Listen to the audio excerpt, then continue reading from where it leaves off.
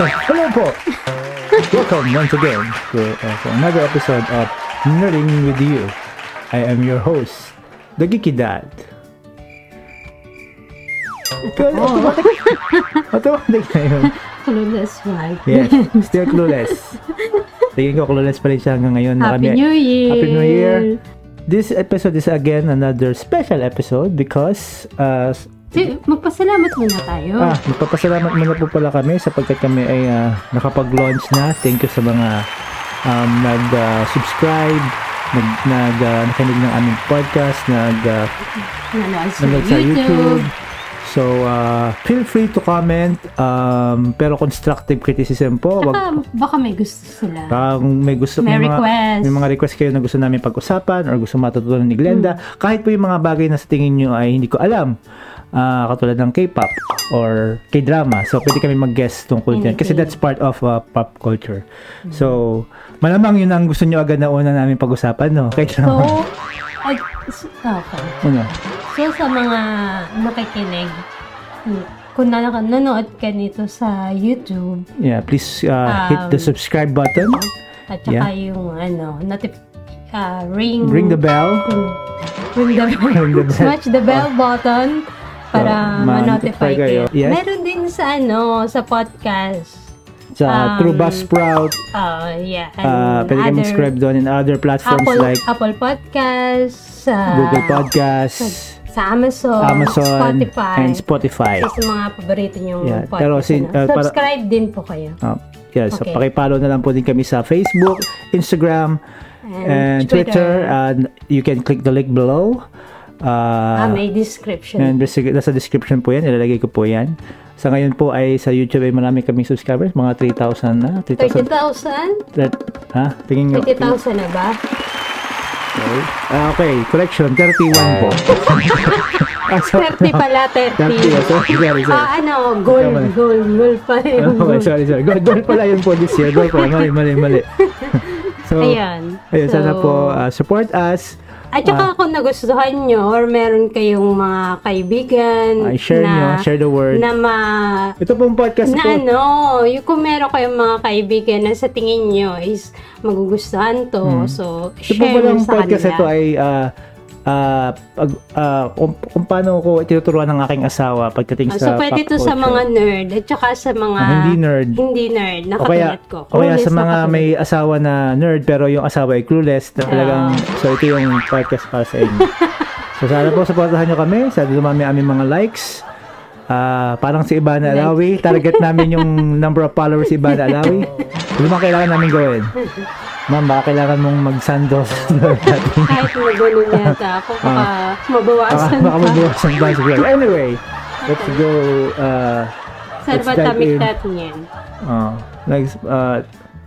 Mukhang lamig na lamig. Malamig dito sa amin. Sa pinanggalingan ko, malamig. Diyan ba sa'yo? Medyo mainit po sa lugar na to, kaya naka-t-shirt lang ako. Malamig dito sa akin eh. Saan ba ang heater? Andun yung heater. Anyway, so today we're going to be reviewing a movie again.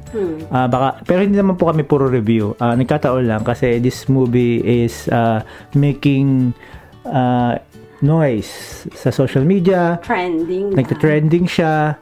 Medyo late na nga lang aming review. So, dapat kasi ito po ay late ang release, pero napanood natin to just in time doon sa kung kailan siya na-release. So, marami siyang awards na panalo na sa Metro Manila Film Festival last year sa 2020 Metro Manila Film Festival. At ito ay walang iba kundi ang pelikulang Fangirl. Hindi ba Mr. Hindi ba mangkep mo yung ating review? Ako Fangirl lang alam ko. Fangirl, yes. So again, bago po pala kami mag-start i-review, for those who haven't watched this film, spoiler. The following episode is rated S for spoilers. You have been warned. Wag niyo munang panoodin. I-pause niyo muna ang button and then panoodin niyo, then bumalik kayo para kasi pag forward niyo na lang. Yung mga key plots, plot points pag-uusapan. Baka may spoil namin kayo. Hintayin namin kayo. Okay. Okay ba? Okay, so let's start. Katulad lang namin. Bago kami mag-review, siyempre, papakwento ko muna sa asawa ko yung pelikula. Ikaw. So, ikaw, go. Ano? Ako, kwento ko na? Kwento mo na. So yung pelikula is, Tagalog po. Tagalog po siya. Tagalog, Filipino Film Fest, entry. So, it's, yun ang fangirl nga. so isa siyang, kwento siya ng isang fanatic, fan na babae, bata. Pangalan ay? 16 daw siya. 16. Si Charlie Dixon ang gumanap. Ano pangalan nga? Jane. Si Jane? Jane ang pangalan niya. Okay, so si Jane, nakalimutan ko na. So si Jane is fanatic siya ni Paolo Abilino. Which is, yun din yung parang ginanapan niya na character. Siya yung fictional version ng ni Paolo Abilino. Yan. Tapos, so nag-start siya na may so since fan siya, may mall tour na malapit sa school nila. So nakita niya kasi pinapalo niya sa Twitter? Sa IG. IG ba? I think sa IG niya nakita yon. Sigurado kung saan man. Kung saan man. Basta may pinapalo niya si Paolo. Tapos parang nag-post si Paolo na meron silang mall tour ng pelikula nila ni Bea. So, si Bea Alonso. Yun. So, pumuntahan niya, nagkating klase siya. Tapos, so, nakita niya doon si Paolo. So, usual, yung mga fan na pag kumikindat, doon sa tapat mo, akala mo ikaw yung kanindatan. Parang ako. Parang ikaw. Mamaya yun. Nagkukwento ko. So, yun. Tapos, so, ang ginawa niya, sumakay siya sa likod ng van ni Paolo Abilino. Tapos, dinarive na yun. Nung umalis na si Paolo dun dun sa mall, sa mall mismo, kung saan yung mall show. So, sumakay nga siya dun sa van. Ano ba yung tawag doon? Van niya? Pick-up ni Paolo. Tapos yun, so nakasama siya ni Paolo. So nakarating siya sa bahay ni Paolo. And then there, parang isang araw lang siya no? Isang araw lang nangyari. Yung pelikula. Yes. Yun, tapos, so nandun siya sa bahay ni Paolo. So on the way, hindi pa pala sila nakarating. So on the journey. Actually, hindi siya sa bahay ni Paolo. Parang, ni Paolo, rest house, parang ganon. Abandoned mansion sa isang probinsya. Parang ganon, rest house kung ano. So, in the way, along the way pala, so, yun,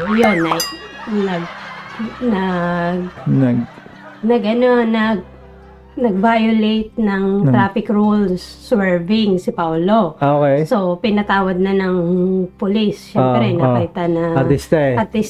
So, nagpa-autograph na lang. Tapos, okay. So, tapos umihi siya sa poste. Ay, pinaka-paborito. Yung usual. Yun ba paborito mong eksena? Hindi. So, yun. So, nagpakita ng kanya, si Paolo. Ng kanyang braso, aparato. Kung anong aparato. Yung kanyang pinakatatagong aparato. Nagpakita siya. Tapos, kanyang secret weapon. So, inano pa niya yun. Tawag doon, tinext pa niya sa kaibigan niya. Kaya lang, wala siyang load. So, hindi nag-send. Yun. Diba? Sino kaibigan ni Jane? Oo. Nakita kaibigan ni Jane. Tapos, nakita niya. Tapos itinext niya. Na umiihi. Tapos itinext niya. Nakita daw niya tapos, nakita na daw niya yung kanyang yusampu. Ni Paolo. Malaki daw. Laki.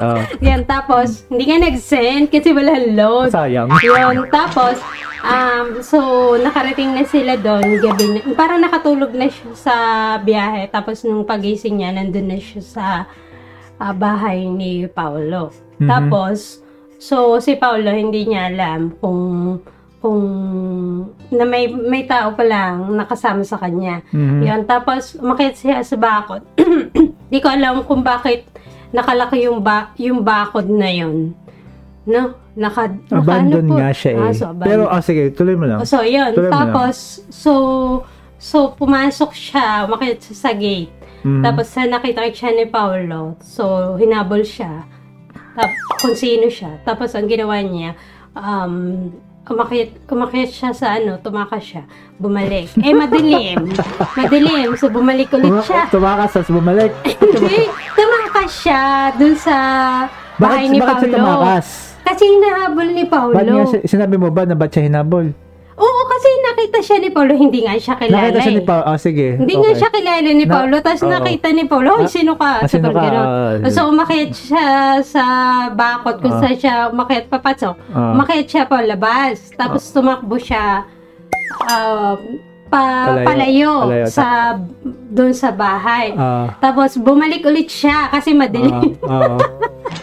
Madilim. Parang probinsya kasi yun. Probinsya nga. Probinsya. Okay. So, walang ilaw. Walang ilaw doon sa mansion ni Paolo eh.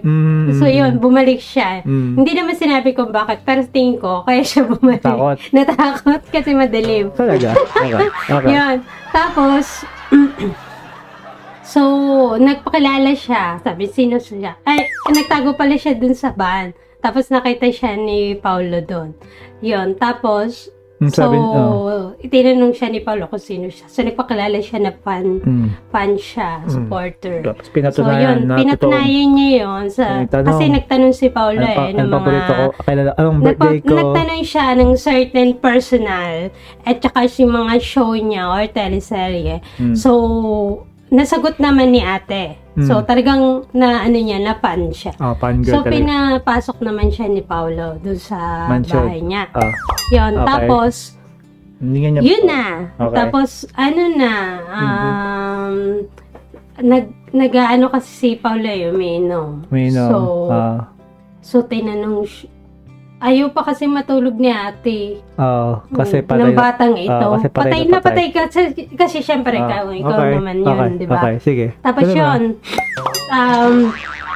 so, umiinom si Paolo. So, tinanong siya kung umiinom din. Kasi parang gusto din niya. Okay. So, yun, umiinom daw. Pero ang totoo, hindi naman siya umiinom. First time niya yun.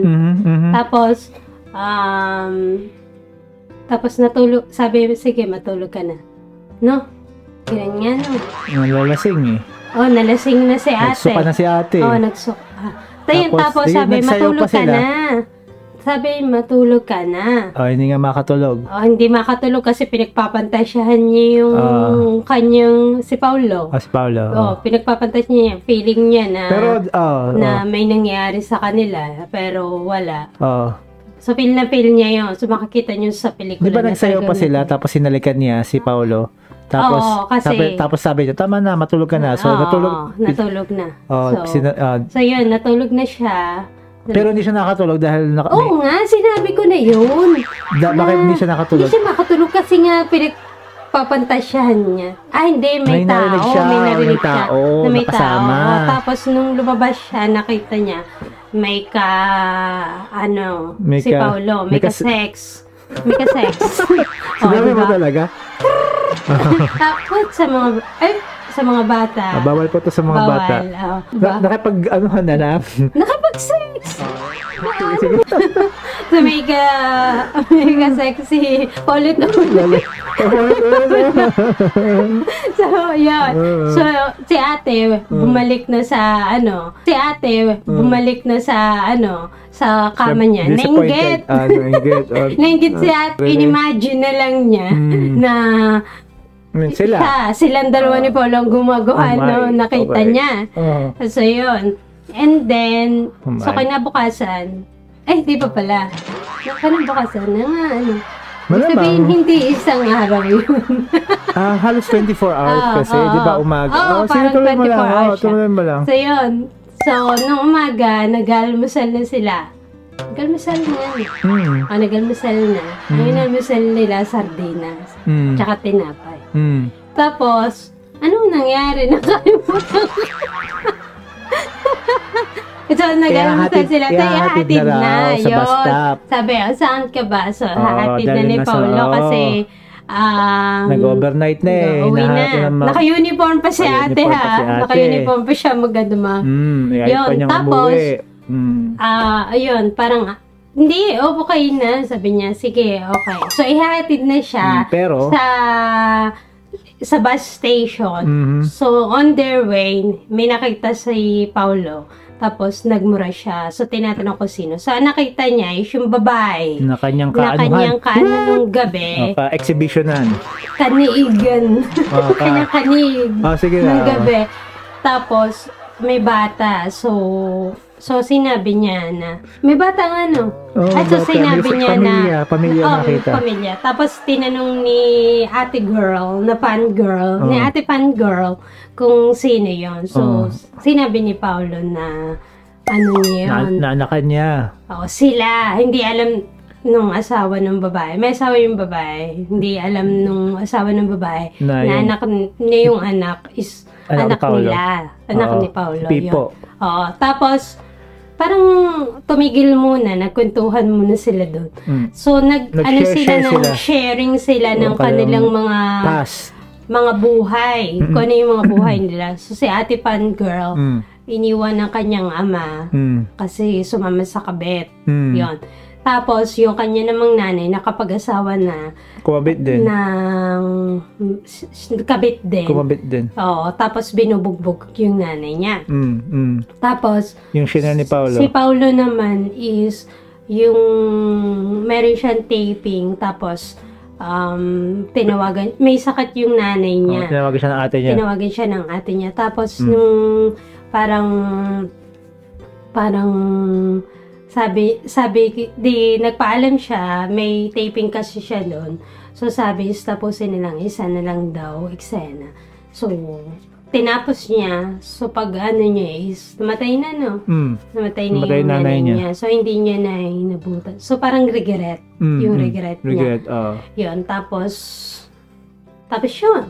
So, ayaw nang bumalik ni ate girl, ni ate fan girl sa bahay nila. Ayaw pang umuwi. Kasi, ganun nga eh. Pero visit siya sa buhay. Tsaka, syempre, gusto pa rin niya ng time nakasama yung kanyang idol. So, yun. So, bumalik sila. So, nagyoyosi sila, di ba? Parang may tinambayan sila eh. Tituro mag-yosi. Yosi.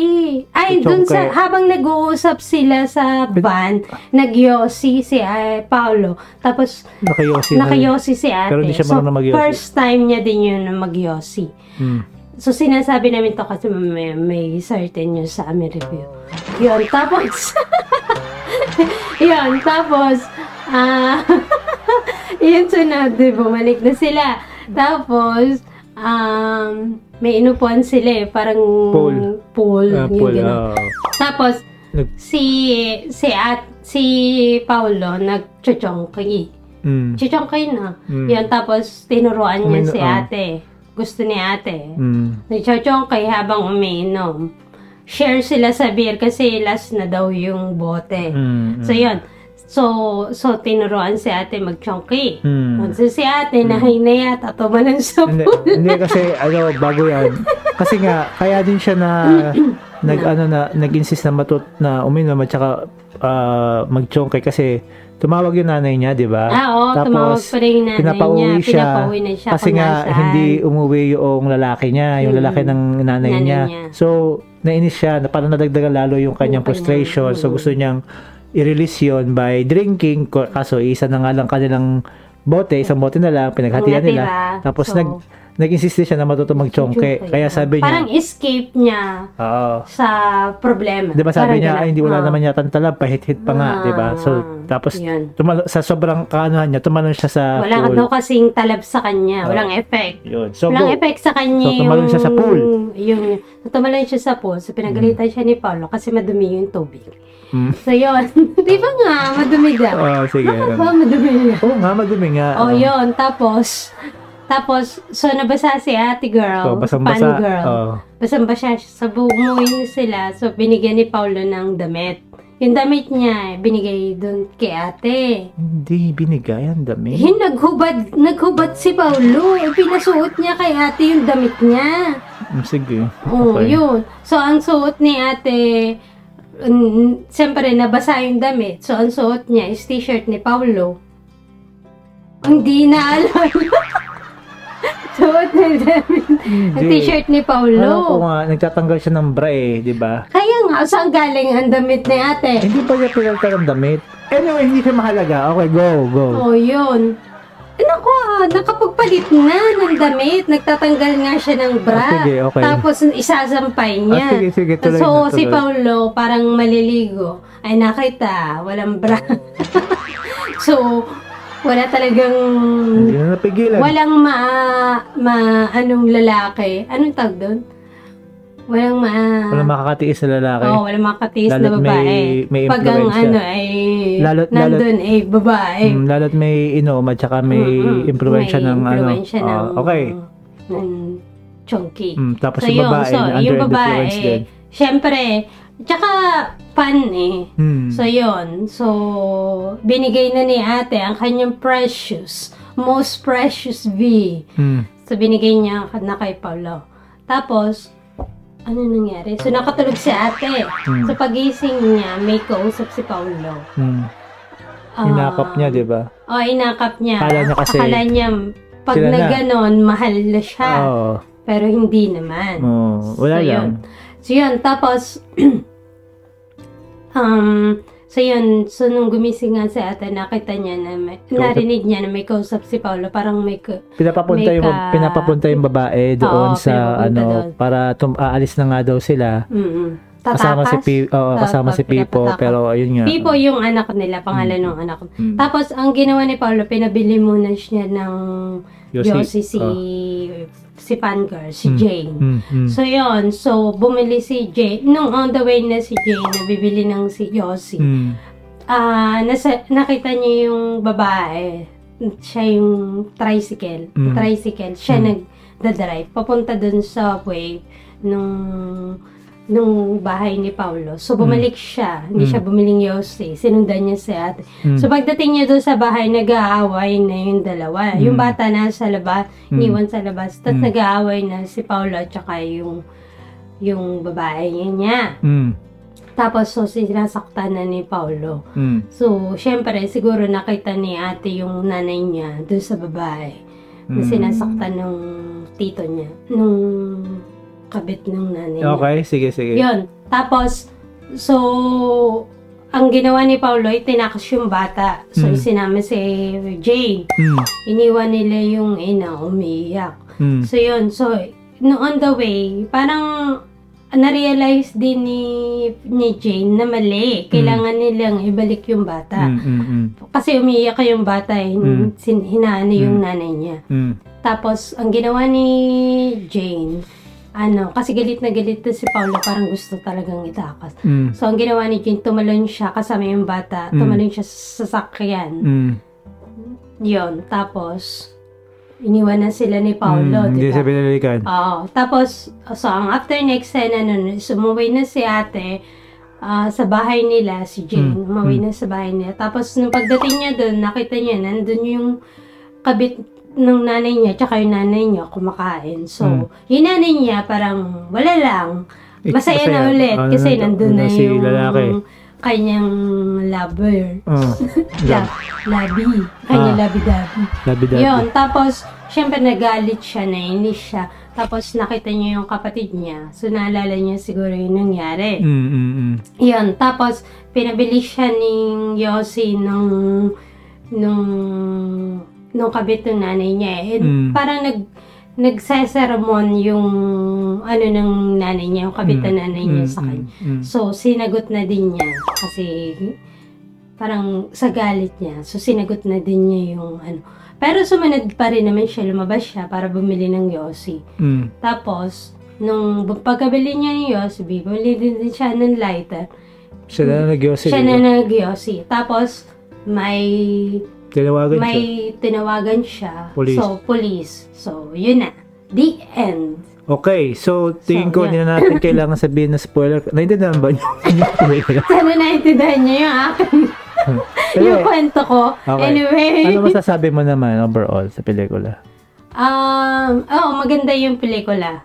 Maganda. Maganda siya. Hindi siya yung typical na ina-expect mo na Filipino By the way movies. pala, ang Parang siyang parang yung mga classic film. na Actually, indie film siya. Yung parang indie style. Indie film na style. Nanalo siya Parang actually sa Tokyo International Film Festival. so matagal na siya. Nung October yata siya nirelease. Okay. Tapos ang director nga niyan ay si Antoinette Adaune na mas nakilala siya sa kanyang siya ang writer-director. Same writer and director ng Alone Together, nina Liskien, yung kay JD na Alone Together, siya din pala. Okay. Never Not Love You, tapos yung isa sa Never Not Love You ni Jadir. ni JD, siya din ang writer-director. Tsaka That Thing Called Tadhana, That Thing Called Tadhana, sino yun? That Thing Called Tadhana is Angelica at saka si JM. Okay. So, kung titignan mo yung kanyang mga Magaganda din naman. Hindi, rom-com usually. Parang romantic comedy or comedy. love story. So, although siya yung naging screenwriter ng Extra ni Vilma Santos. Marami siya naging Pero ang pelikula. ang majority na kanyang mga ginawang pelikula is romantic pang love story. Ito yung una na dark. Yung parang hindi siya love story. Medyo outside. Hindi ko alam kung outside of her comfort zone, pero siguro ganun lang. magaling. So pinapakita dito yung talent nung director tsaka nung writer. So magaling din yung itong pelikula na to unang-una hindi para sa bata. Hindi siya sa bata.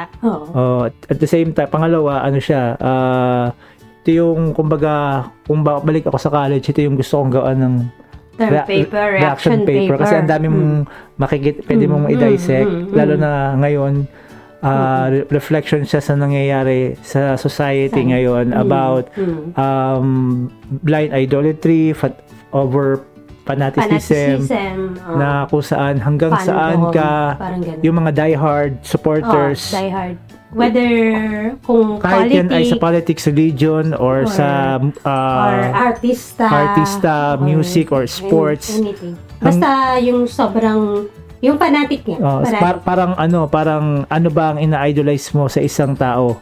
Kasi 'di ba, ang unang kasi ang tanong mo is, halimbawa, sinong idol mo? So, bakit mo siya idol? Actually, akala ko nga yung pelikula na to is yung yung mga, kasi may mga lumabas na dati na mga pelikula about being a fan. Pero ang pinagkaiba kasi nito, katulad ng yung novel ni Stephen King na Misery, na ginawa na rin ng pelikula, o kaya yung Swim fan, or yung The Fan ni Robert De Niro at saka ni Wesley Snipes. Usually kasi kapag ang involved ay isang fan at saka isang ina-idolize, ang nagiging biktima ay yung idol.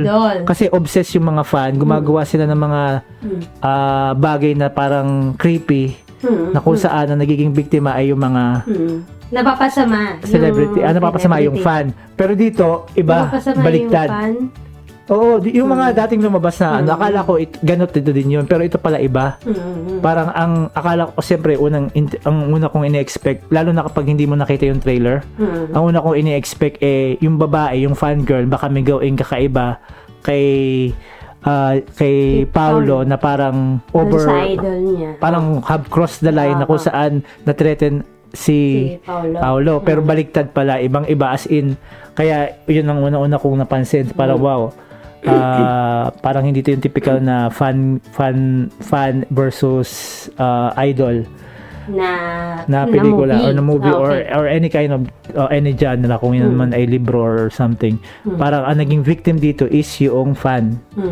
Tapos although meron lang inconsistency ako na nakita, pero maliit lang na bagay. Katulad na kasi unang-una parang sa start ng pelikula hindi masyadong na-establish yung pagiging fan ng babae.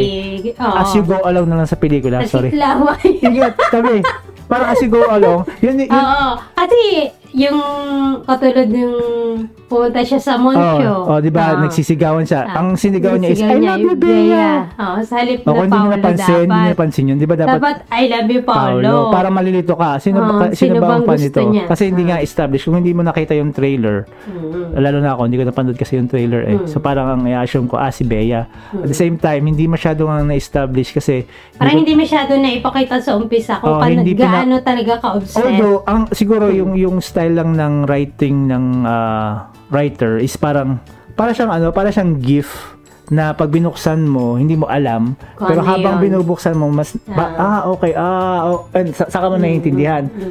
Pero, nag-work yun. Kasi paminsan, may mga gano'n na pelikula na pag binuksan mo, parang gift din, na pag binuksan mo, initially, sasabihin mo, kunyari, iisipin mo, PS5 to, pero habang binubuksan mo, hindi pala. Pero ito, parang, habang ina-unravel, mas naiintindihan mo. Hindi katulad ng ibang pelikula, habang na-unravel, mas nalilito ka. So, yun ang isang napansin ko. Medyo maganda yung kanyang ginawang pan-develop sa mga character. Tsaka ang isa pang inconsistency is yung pag-ihi ni Pao. Wala naman siguro kasi lalaki siya. So, alam niya. Wala daw umiihi ng gano'n, sabi niya. Pag umiihi ka, laging pointing down ka, hindi mo itataas, di ba? Kaya sabi, kasi mababasa. Kaya sabi niya, parang nag-nitpick lang ako. Hindi daw totoo. Masabi lang na may negative, yun lang. Pero overall, maganda yung istorya kasi meron nire-reflect siya sa, yun nga, like I said, sa real life. Kung paano ka, hanggang saan, unang-una, bakit mo ina-idolize mo ng isang tao? Siyempre, di ba, ang reason kung bakit ka na-attract is yung kanyang talent. Katulad si ate, kaya siya na-attract is magaling daw umiyak. Umiyak si Paolo. Tapos tsaka sa tingin niya, gwapo. Tsaka sa tingin niya, parang magaling humalik. Yun nga. Parang anything, parang sa basketball player, nagustuhan mo ang isang basketball player kasi magaling maglaro, syempre, obviously. Or singer, magaling kumanta. So, yun yung unang step kung bakit ka nahuhulog sa isang idol. Mo ina-idolize ang isang tao. Pero at the same time, paminsan, pag dumating ka na sa point na diehard fan ka, parang lahat na lang ng aspect in-idolize mo. Parang kahit may nakita ka ng mali. Parang 'di ba may mga ito. Kasi kahit may sa mga pananamit gagayahin mo na, kahit sa kung paano kumilos gagayahin mo na. Saka may mga fan talaga, dinidepend yung kanilang kanilang idol. From there, parang naging sobrang diehard na kahit anong gawin noong idol nila or yung pinapaniwalaan nila, hindi parang turning a blind eye na lang sa lahat. Katulad nung kay Paolo, 'di ba? Doon kay ate. So, unang-una is nag-violate siya ng parang traffic kasi rules. Siya, parang yung 'di ba? Parang journey yan ng lahat ng diehard fan. Na yung sobrang nahulog ka na sa isang tao. Pero yung journey mo na makilala siya truly, pero alam mo yun, yung parang maliit na bagay. Hindi ka ba magbibigay ng limit o limitation? Kasi parang makikita mo yung saan? stages parang unang stage yun, katulad sinabi mo, nag-violate sa traffic, nag-swerving. Tapos yung sunod na stage, so na-realize niya na pala to, hindi pala siya yung law-abiding citizen. Which is okay naman kasi hindi naman nga lahat ng tao perfect. Pero at the same time, sige, pwede natin pakawalan yun, nagkakamali. So, okay yun. Pangalawang stage, na-establish na sobrang palamura si Paolo. Parang kasi mura siya ng mura. Kahit wala naman siyang pinapaglitan, ang unang sentence na lumalabas sa kanya is yung 3 famous words. 'Di ba? Parang okay, parang piyo, lahat ganon, 'di ba? So, which is pwede natin palampasin kasi maliit na bagay lang. So, sa second stage, parang nag-violate din siya na basta na lang siya umihi kahit saan. Pangalawa, dapat yun. Pangatlo na yun, di ba? Anyway, basta... So, violation pa rin yun. Violation pa rin. Pero isipin mo, everyone does it. Okay. Para okay, maliit na bagay. O sa sumunod, yung sunod na stage is yung ine-expect niya, di ba? Hindi, ine-expect niya muna. Maganda kasi yung nakikita ko mga metaphor dito na habang lumalayo siya, habang nakikilala niya si Paolo, Nakikita nare-realize niya niya yung na dark hindi side. pala yung totoo. Oo. Ang magandang metaphor dito is parang ini-expect niya na makakarating ako sa bahay ni maganda yung bahay, pero dinala siya sa isang malayong lugar, sa isang liblib na lugar na kung saan walang kuryente yung bahay, abandoned, marumi yung swimming pool. So from there nakita parang meron ng foreshadowing na hindi yung ini-expect niya sa kanyang ina-idolize, lahat pala hindi totoo. Lahat Kasi usually, di ba, pag nakakita natin, yung mga artista, maganda yung bahay. Parang everything na doon sa pina-idolize natin, lahat maganda. Pero parang doon pala yung metaphor na dinala ka doon sa hindi mo ini-expect. Pero at the same time, makikita mo pa rin sa kanya yung kanyang pagiging diehard fan na kahit hindi ito yung in-expect ko, magiging fan pa rin ako. So yun. Next stage, nakita niya na, di ba parang may nagdadrugs yata na siya doon? Umiinom muna ng so yun, beer. umiinom ng beer. So which is okay din naman kasi lahat naman umiinom. Pero tinuruan na din kasi siya. Ang ano kasi diyan, hindi lang yung ginagawa ng idol mo, kundi paano ka na-influensyahan ng idol mo. So nagkaroon na rin ng stages na nung una, 'di ba, yung mga offenses niya hindi masyadong naka-apekto sa iyo or hindi masyadong naka-apekto sa kanya. Pero as she goes deeper of knowing Paolo, parang mag-uumpisa na siyang ma-impluwensyahan. Unang kasi stage yung pag-inom ng alak, 'di ba? Kasi hindi naman siya marunong uminom. Di ba tinanong, marunong ka bang uminom? Uminom ka ba? Kahit sabihin mo na nagsinungaling siya, nalaman agad ni Paolo na hindi ka naman marunong uminom eh. Tapos dahan-dahan lang, dahan-dahan. Pero tinuruan pa rin, kumbaga. Kinonsente, di ba? Although, alam ni Paolo na si fangirl, si Jane, is minor. Kasi, estudyante. Tsaka tinanong niya din, diba? Kung ilang taon. Diba? Sabi niya, 16. Sabi niya, magsa-17. 17. So, kailan ang birthday mo? November. So, sabi niya, 16 ka pa lang. So, parang hindi pa rin siya of legal age. Pero, kahit ganon, pinainom pa rin. At saka, nagpahapiyaw na rin eh. Meron pa isang foreshadowing, di ba, na sinabi si Paolo na, kung hindi ka lang bata, hinalikan na kita. So, from there, parang, ganun pala lahat sa'yo yung babae. Basta yung naglalamyanda sa'yo, pwede mong anahin na lang basta-basta. Which is, again, a no-no. Pero, wala, ano pa rin siya, yung fanaticism pa rin niya. So, yun yung isang stage. Second stage is Yossi. Nag-Yossi, hindi pa. Nalaman niya, di ba merong nakaanuhan si Paolo. The following day kasi, nalaman niya na may pamilya. So, parang palala ng palala yung mga offense. Kung makikita mo. Pero, kahit ganun, parang gusto niya pa rin maging idol pa rin niya, kumbaga. Pinapagpantay siya. At saka yung ginawa din nung director na pinapakita na yung may mga sudden daydream niya na parang lahat ng maganda kay Paolo is fantasy. Lagi siya nakangiti sa kanyang fantasy, di ba? Tapos maganda yung background, tapos biglang isang iglap, hindi pala. Ito na yung reality. Na parang lahat lang na maganda about kay Paolo is fantasy. Pero kahit ganon, hindi niya matanggap. Or hindi dahil sa hindi niya patanggap, ayaw niyang tanggapin. Kasi nga, 'di ba, malala na 'yung naman.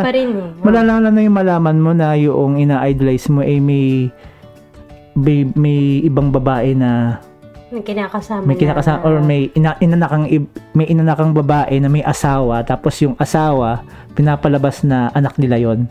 Di ba parang hindi alam. Kaya nga, so hindi alam. So which is kumbaga sa showbiz parang normal na yung itinatago yon. Pwede ba? So from there, so nasaan na yung morals mo? Okay. So parang so mamaya yan. Hindi na nga, di ba, dinadisect na nga natin. Parang doon pa lang yung morals na, yung tinatalikuran niya just to be with her idol. Just to be dun sa fantasy na gusto niya maging reality. Kaya ini-insist niya, di ba? May pamilya yon, ganun. Tapos pero hindi naman siya fangirl kasi sabi niya, ba't mo na inano yan? May pamilya yan. Di ba sinabi, mahal ko gumanon si Paolo. Pero parang hindi valid reason yun. Tapos, yun nga, tinuruan na siya mag-Yossi. Tapos, tinuruan as in step by step na tinuruan. Tapos, at that moment, parang nagkaroon sila ng sharing, 'di ba? Yung yung pamilya niya. So, like I said, parang unti-unting pinapaliwanag ng writer at director, yung unti-unti mo naiintindihan kung bakit ganon. Kung bakit ganon siya, na parang meron siyang, since iniwan siya ng tatay niya, since broken family siya, meron siyang longing. Si Fangirl yan. Tapos pero ang medyo hindi kasi clear lang doon is si Paolo, bakit siya ganon? Parang hindi siguro ipinapakita doon na ganito yung yung nakikita mo sa screen, iba siya as compared sa totoo pag wala ka sa TV or screen. Kasi 'di ba sinasabi niya, pero dapat sinasabi ni Jane kalimitan na katulad nung sabi ni 'di ba sinasabi mo kay Bea kapag or sa mga interview na ganito, ganyan. Limutan ko yung isang specific na interview na ganyan ka. Sabi ni Paolo. Kapag nag-care ka sa babae, yun ba yun? Parang ganyan. Hindi. Ang inaano ko kasi, dapat at least may reason kung bakit ganun si Paolo. Although, okay, nakapokus naman tayo kay Fangirl. So, kasi para sa akin, hindi enough yung shinare ni Paolo na although traumatic yun, pero tingin ko hindi yun yung pinaka-ugat kung bakit siya ganun. So yun nga. Hindi din napaliwanag kung bakit ganun si Paolo. Kung bakit ganun yung siyang umasta. Kung bakit siya umasta. So parang lahat drugs, kung bakit siya. Tapos yun nga, hanggang sa dumating sa point na hindi na lang yosi, hindi na lang alak, kundi nagda-drugs na, chinugtongke. Tapos, ang pinakamalala is ibinigay mo yun nga, binigay mo na ang iyong pinagamit niya na yung sarili niya. Para kasing nakita mo yung distraction na nadulot sa'yo ng idol mo, pero lahat sa'yo hinayaan mo mangyari. Parang ibinigay mo na lahat. Yung most precious sa'yo, ibinigay mo na din. Parang yung makikita mo na hindi mo kasi maintindihan na kahit alam niya na lahat na ginagawa ng kanyang idol na tinuturo sa kanya is mali, bakit niya ina-accept yun hanggang dumating sa point na yung pinaka-importanting bagay, yun yung bagay or yung something na nasa kanya na napaka-precious na binigay ni Lord, basta na lang niya ibinigay, na kahit lahat na lang ng negative doon sa lalaki na yun, na kahit siguro na-realize niya na hindi kami magiging forever nito kasi ganito ugali ibinigay niya pa rin niya dahil nga blind idolatry o fanaticism, 'di ba? Kasi nga after nila magganon, tapos nung nagising siya, inakap niya, akala niya okay na, tapos pinagtabuyan pa siya. Akala niya mahal siya. So yung mga babae, yung mga lalaki po, hindi porket may nangyari sa inyo, binigay mo na, yung lahat-lahat sa'yo, ibig sabihin nun, mamahalin ka na o mahal ka nun. Hindi. Lalaki yan. Ganyan talaga. Ang mga lalaki, pwede ang babae kasi is pag ibinigay niya yun, ibig sabihin, mahal niya yung lalaki.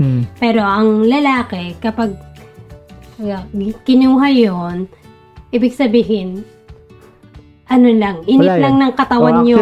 Actually, yun. Unfortunately, may mga lalaki talaga na ginagamit yun as badge of honor or trophy na, ay, nakatatlo na ako, uy, nakalima na ako. Parang, iba't ibang babae.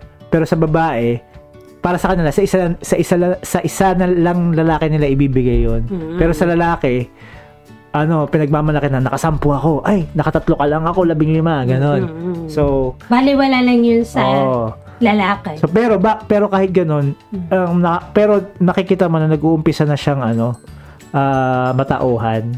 Kasi parang dumating sa point na naibigay mo na lahat. Parang medyo may mali pa. Parang doon lang siya, unti-unti siya namumulat.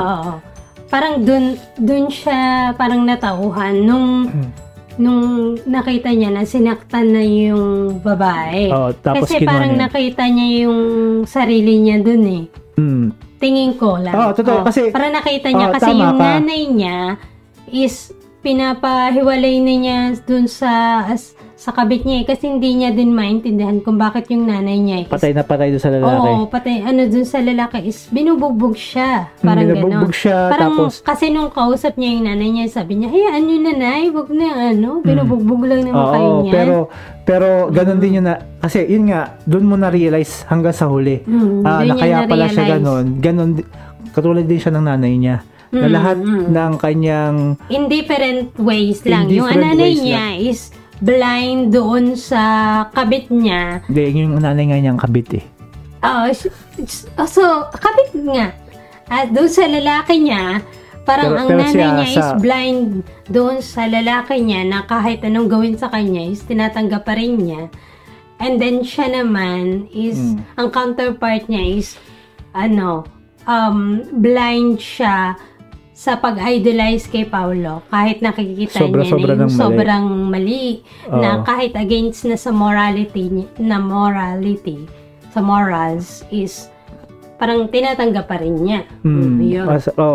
Tapos, pero mag-ano ka rin kasi diba, tumulong pa rin siya eh, diba? Sumusunod pa rin siya na basta, tinutulungan niya pa rin tumakas si Paulo. Hanggang sa nandoon na talaga. Kahit alam mo na parang mali na, yung pinapagawa sa kanya, ginagawa pa rin niya. Diba? Pero sinasabi na ng puso niya na mali ang ginagawa mo kasi pinipigilan niya hanggat maaari. Pero sumusunod pa rin siya hanggang sa dumating sa point na nag-decide na siya na hindi na niya susundin si Paulo. Tama na. Parang tama na. Kailangan ko na mag-decide na tama na. Hindi na kita susundin, hindi na kita idol, kumbaga. So, yun. So, nag-decide na siya sa sarili niya na kailangan niyang itakas na yung bata. Kasi, niya na siguro na. Tapos tama na. Tingin ko nga, tama ka. Kasi nung pag-uwi niya, nakita niya yung kapatid niya na batang lalaki. Parang same age nung bata parang naano din niya na siguro naisip niya na parang hindi pa huli ang lahat para may aayos. Para, baka kasi, siyempre, kung ang magiging tatay ng batang yun si Paulo, ano mangyayari? So parang, ito nga hindi ko alam kung ito talaga, ayun, naiisip ko yung gustong sa writer. Gustong i-establish ng writer. Kasi tingin ko, isipin mo yung mga symbolism niya sa mga nangyayari ngayon. Magbigyan kita ng magiging example. Katulad lang sa US, si Donald Trump, yun na lang, para marami ang sobrang nag-idolize sa kanya kahit ang dami ng mali. Fanatic. Fanatic ang tawag kasi ang fanatic is kahit anong sabihin mo, kahit anong gawin mo, kahit anong sabihin mo dun sa tao na yon na kahit nakikita niya na mali na yung ginagawa ng isang tao, ano pa rin siya? Kasi ang laging defend ay sinisiraan nyo lang, inggit lang kayo. Kahit yung facts na yung mismo, para kasi sasabihin, hindi, bias ka. Hindi facts will never be biased It is hurtful, pero hindi siya bias kasi katulad nung yung sa pag-deny niya sa coronavirus, sa COVID. Sinasabi niya na sa summer daw mawawala na, it will just go away, hindi na natin kailangan ng vaccine. So yung mga tao, tuloy lang. Tapos sabi niya, hindi ako magmamas. Tapos ng mask. Pag kinokontra si Donald Trump ng kanyang mga medical advisor, nagagalit siya. Mga expert. Nagagalit siya. Pati na rin yung mga fans, nagagalit na rin sa mga medical expert, saka sa mga nurses, sinasabi na conspiracy lang na. Lalo na nung nag-election. Sinasabi ni Donald Trump na sila daw nanalo, although wala pang result. Tapos sinasabi nila na dinadaya daw sila. Pero wala naman silang ebidensya. Yung mga fans niya talaga naniniwala. Tapos merong kasing ginawa yung CNN kasi nag-rally yung mga Trump supporters. Tinatanong, nagre-rally na stop the steal, wag daw dayaan. Tinanong isa-isa, may mga ebidensya ba kayo? Hindi, narinig. Yun ang sinabi ni Pangulo. Yun yung na may daya daw. Nasaan yung mga evidence nyo? Hindi, may nakita ko sa Twitter. Tapos nung tinignan naman yung Twitter, hindi naman siya evidence talaga. Tapos yung mga lawyers ni Donald Trump, sinasabi sa mga tao na dinadaya kami, pero pagdating sa court, hindi nila sinasabi. Kasi nga, pwede ka magsinungaling, pwede ka magbigay ng false statement sa balita, sa mga tao, sa public, pero pagdating sa court, kapag ginawa mo yun, serious offense yun. Kaya lahat ng mga kaso, mga lawsuits ng camp ni Donald Trump, lahat na-dismiss dahil nga wala silang evidence. Enough evidence. Pero ang mga tao sumisigaw pa rin. Talagang yung iba nag-ano na ng yung mga armas. Kasi sa US, pwede kang mag-armas. As in, hindi katulad sa Pinas na parang medyo mahigpit pa ng konti, di ba? Kasi sa kanila, parang ang armas is defense. Parang necessity sa kanila yun Nasa Second Amendment yun. Na parang freedom nila yun. Kasi just in case daw na ang state mag-oppress ng tao, sa mga tao, merong may people can take sila. arms may against the pang-defense sila. So yun.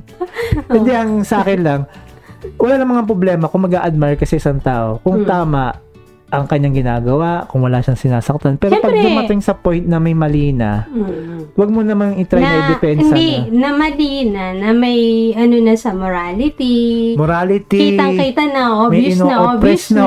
obvious na. Tapos Oo. ang idadala mo, ay hindi, sinisiraan lang. Pero may facts.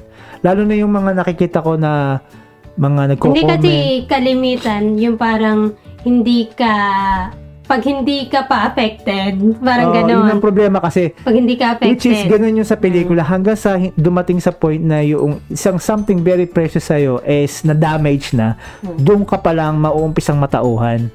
Hindi pa nga siya natauhan eh.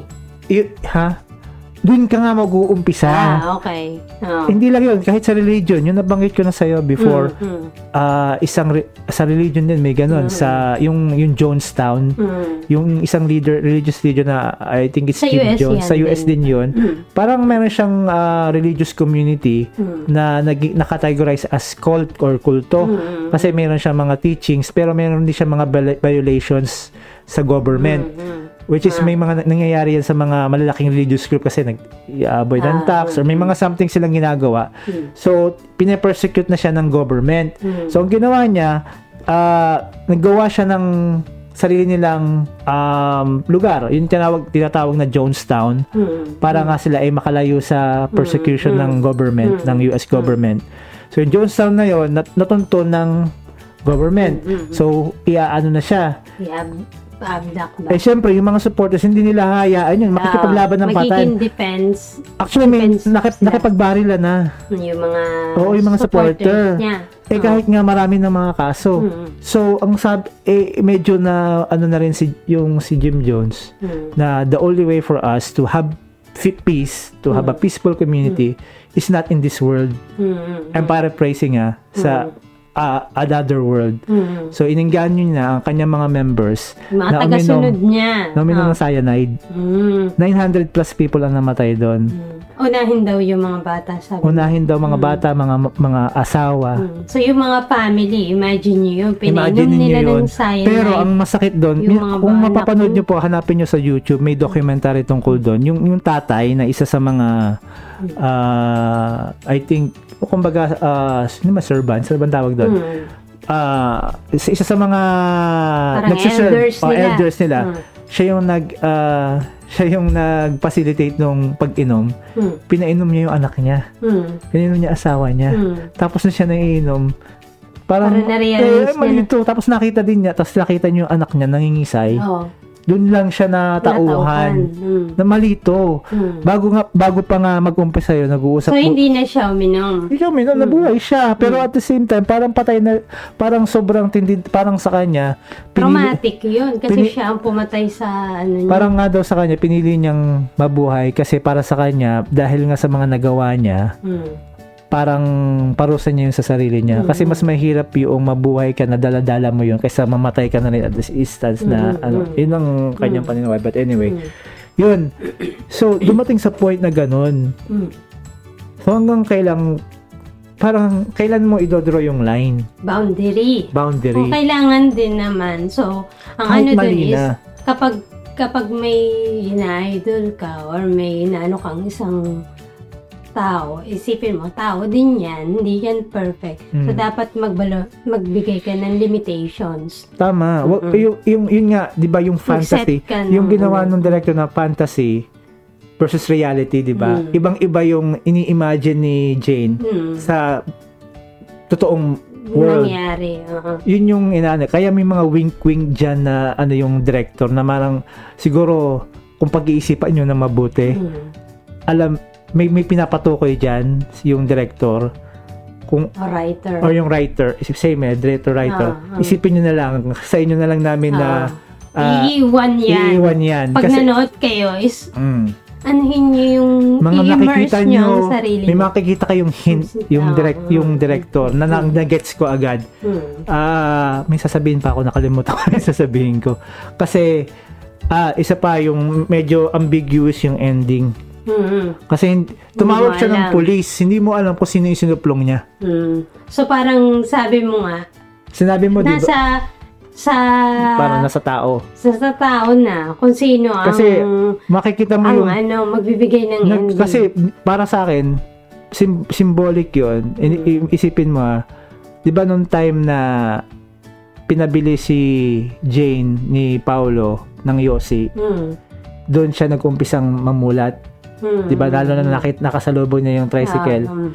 So at the same time, yung kanyang yung lalaki ng nanay niya, pinabili din siya ng Yossi. Tapos doon siya nag-isip, tapos may ginawa siya. So parang may reflection. I don't know kung yun nga ba talaga naiisip ko. Parang may symbolism nun. Na hindi ko lang masyadong Anyway, so yun. Tingnan nyo yung mga hints. Papaubayan na namin sa inyo kung anong gustong sabihin ng director. Para sa akin at least para sa akin, yun ang naiisip ko. Yun din ang naisip ko.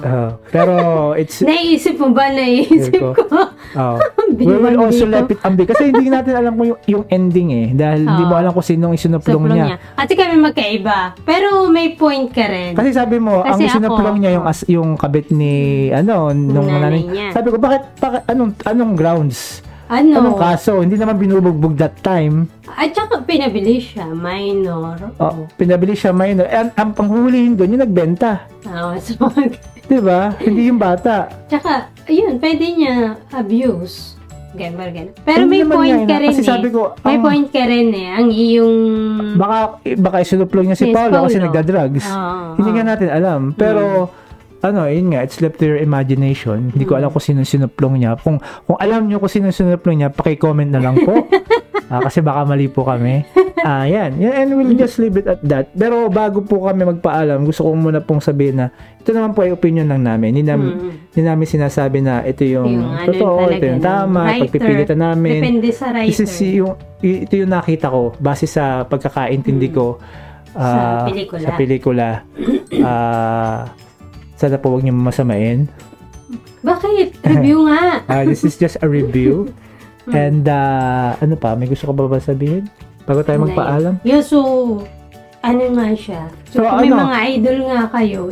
Magbigay kayo ng So again, this movie is not for kids. Definitely. Kasi hindi niyo masyadong maiintindihan. Kung I will highly recommend this movie. Available siya sa... I-google nyo lang kung saan siya available. Yung pang official ng Metro Manila Film Festival. Diba? Binigay sa akin. Kailangan nyo lang magbayad Kailangan po magbayad. Magkano ba? $10 outside of the... Outside po ng Pinas is $10. So nasa Pinas, hindi po namin alam. Hindi po namin. Pero pagkakalan ko sa balita, $5 eh. I think it's worth your money. Maganda yung... Kung mahilig kayo sa pelikula. So, makikita nyo po siya sa dali lang, upstream.ph. Upstream.ph. Maganda siya. If you're someone, yun nga, kung papanoodin nyo lang siya as it is, sasabihin nyo, wala kayong natutunan, which is okay, which is good. Pero kung talagang itry nyo yung pagmuni-munihan, lalo na't aware kayo sa nangyayari ngayon, lalo you're well-informed sa nangyayari sa hindi lang sa Pilipinas, kundi sa buong mundo, kahit saan, or kahit sa sarili nyo, pwede nyo kahit sa sarili nyo. Ganun pala ako. Para masyado na pala akong fanatic. Masyado na pala akong fanatic, sobra na pala akong dapat pala mag-set ka rin ng limitation. Kasi nga, like everyone else, lahat tayo ay may flaws, and like everyone else, yung flaws hindi natin dapat tularan. And also, syempre, yung mga ina-idol natin, mga tao din yan, hindi yan perfect. Hindi siya perfect at nagkakamali po sila. Ang kailangan lang dyan ay tanggapin at huwag i-tolerate. And with that, okay, we just want to say thank you very much and see you next time. Don't forget to subscribe. Yes, see you again. This is Learning with You saying bye-bye. Bye.